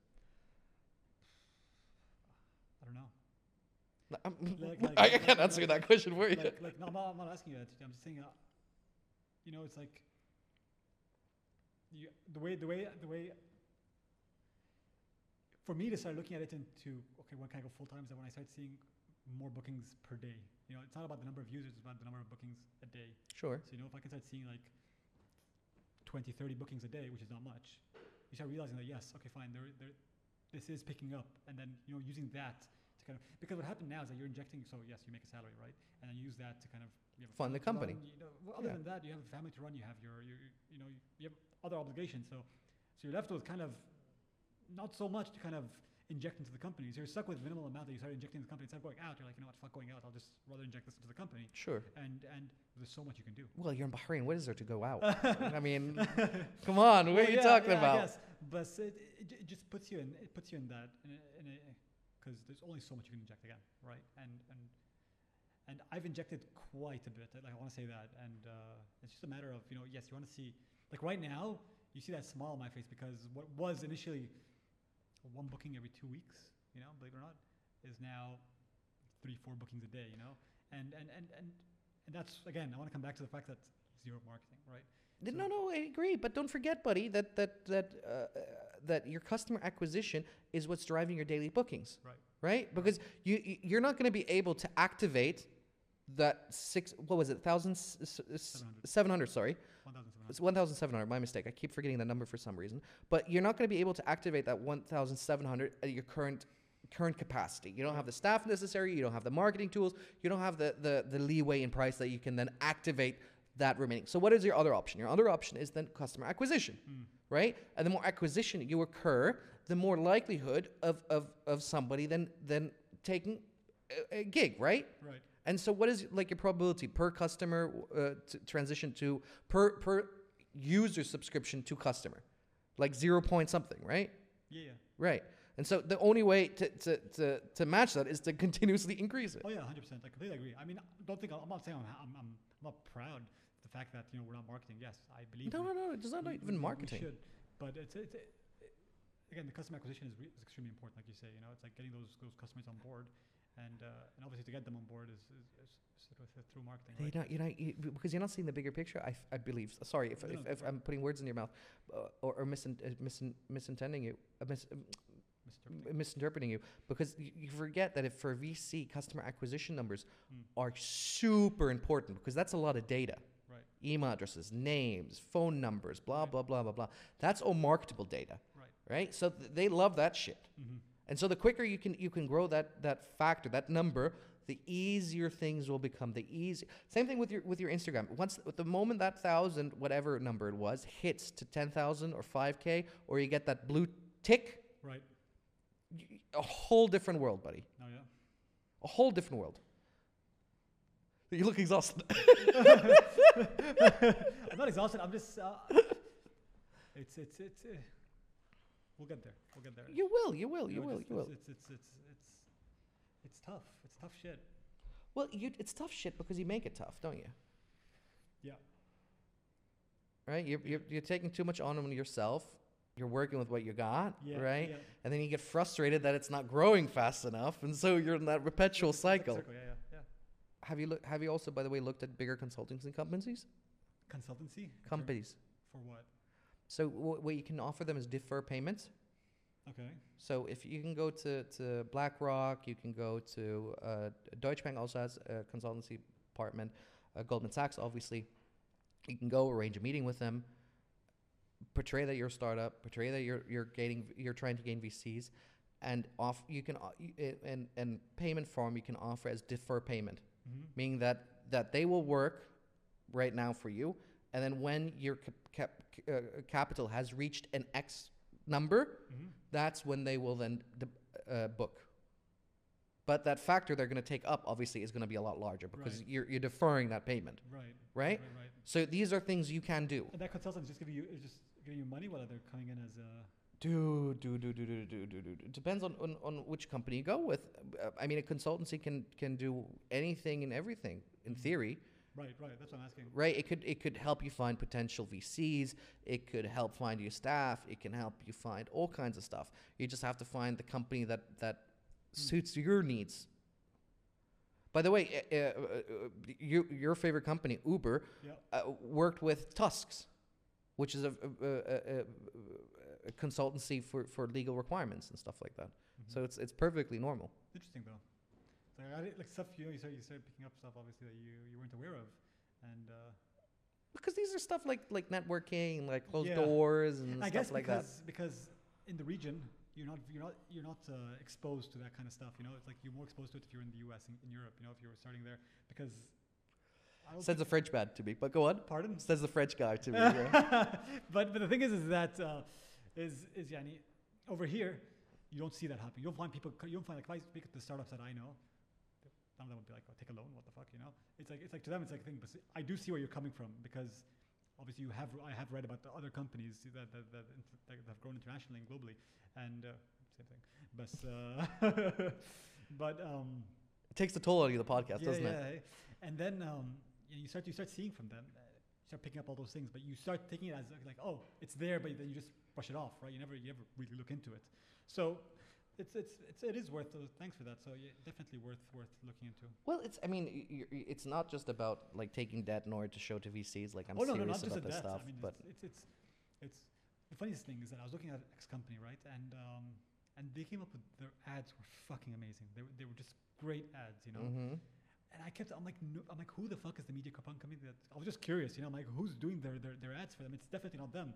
I kept digging until I found them, and obviously now I forgot their name. But so what they do is that their ads cost hundreds of thousands of dollars, right? And what they do is like, okay, fine, you know what? Don't pay us that much, but and they actually acquire part of your company to do those ads because they're so sure that's going to make so much for them, right? And you look at it, you're like, holy fuck, you know, it's like you'd actually have X amount of equity just for. The thing is that those ads are good ads, you know. That's how Tusk Ventures got paid. They got an acquisition. I think it was like, I want to say they got like 7% of stock of Uber, and that's how Uber handled the payment, because their monthly expense to hire them is like $40K. Phew. So. Yeah. Crazy shit, hey. There are avenues like that to do, and then I guess it's just finding that right avenue for yourself, and definitely worth looking into. I mean, because in that case, there's so much that can happen. You know, you get that going on, then you can realize that, you know what, now I'm in a position so I can just. But you're also not hanging out in the right circles. That's also one of your issues, right? You're not actively like joining. There's here in Bahrain, there is not the entrepreneurial club. There's business association. like a membership thing where you can meet like other business owners, and they're all kind of like well-to-do people. Then there's the embassies. US and the UK have business-centered embassies, business-centered events, which is also a membership fee. I think it's like 100 BD a year or something like that. And then you get to meet like people of that nature. And I'm sure the French embassy will also do something similar to that. I need to get some contacts off of you then. Why me? Go to the French embassy. Be like, what are you doing for business? Knows them. Like, Hamid. Sure. Yeah, thanks. I'll send you the links. Happy to. No, appreciate it. But yeah. Because it would happen. Do you know the British Club? Pardon? So it's like a club membership. The British Club, It's similar to that aspect where there's like a form you have to sign and you have to like fill out, and then they call you in and then you explain their business and how your business could help Bahrain and US relationship. Oh, okay. Right? And then if they approve of it, then you get to go in those like meetings and talks and stuff like that. So the same occurs with the French, and the same occurs with the British, and the same occurs with I had no idea. else. That's very interesting. Yeah. Good shit. Anything else you'd like to mention? Anything else? Thank you so much for your time. Yeah, I really, really appreciate it. And No, my pleasure is all mine. Here. Absolutely. I hope to have you back. And Definitely, for sure. Yeah. Sure. And it's been a lot of fun, dude. A lot of fun. Yeah. Great.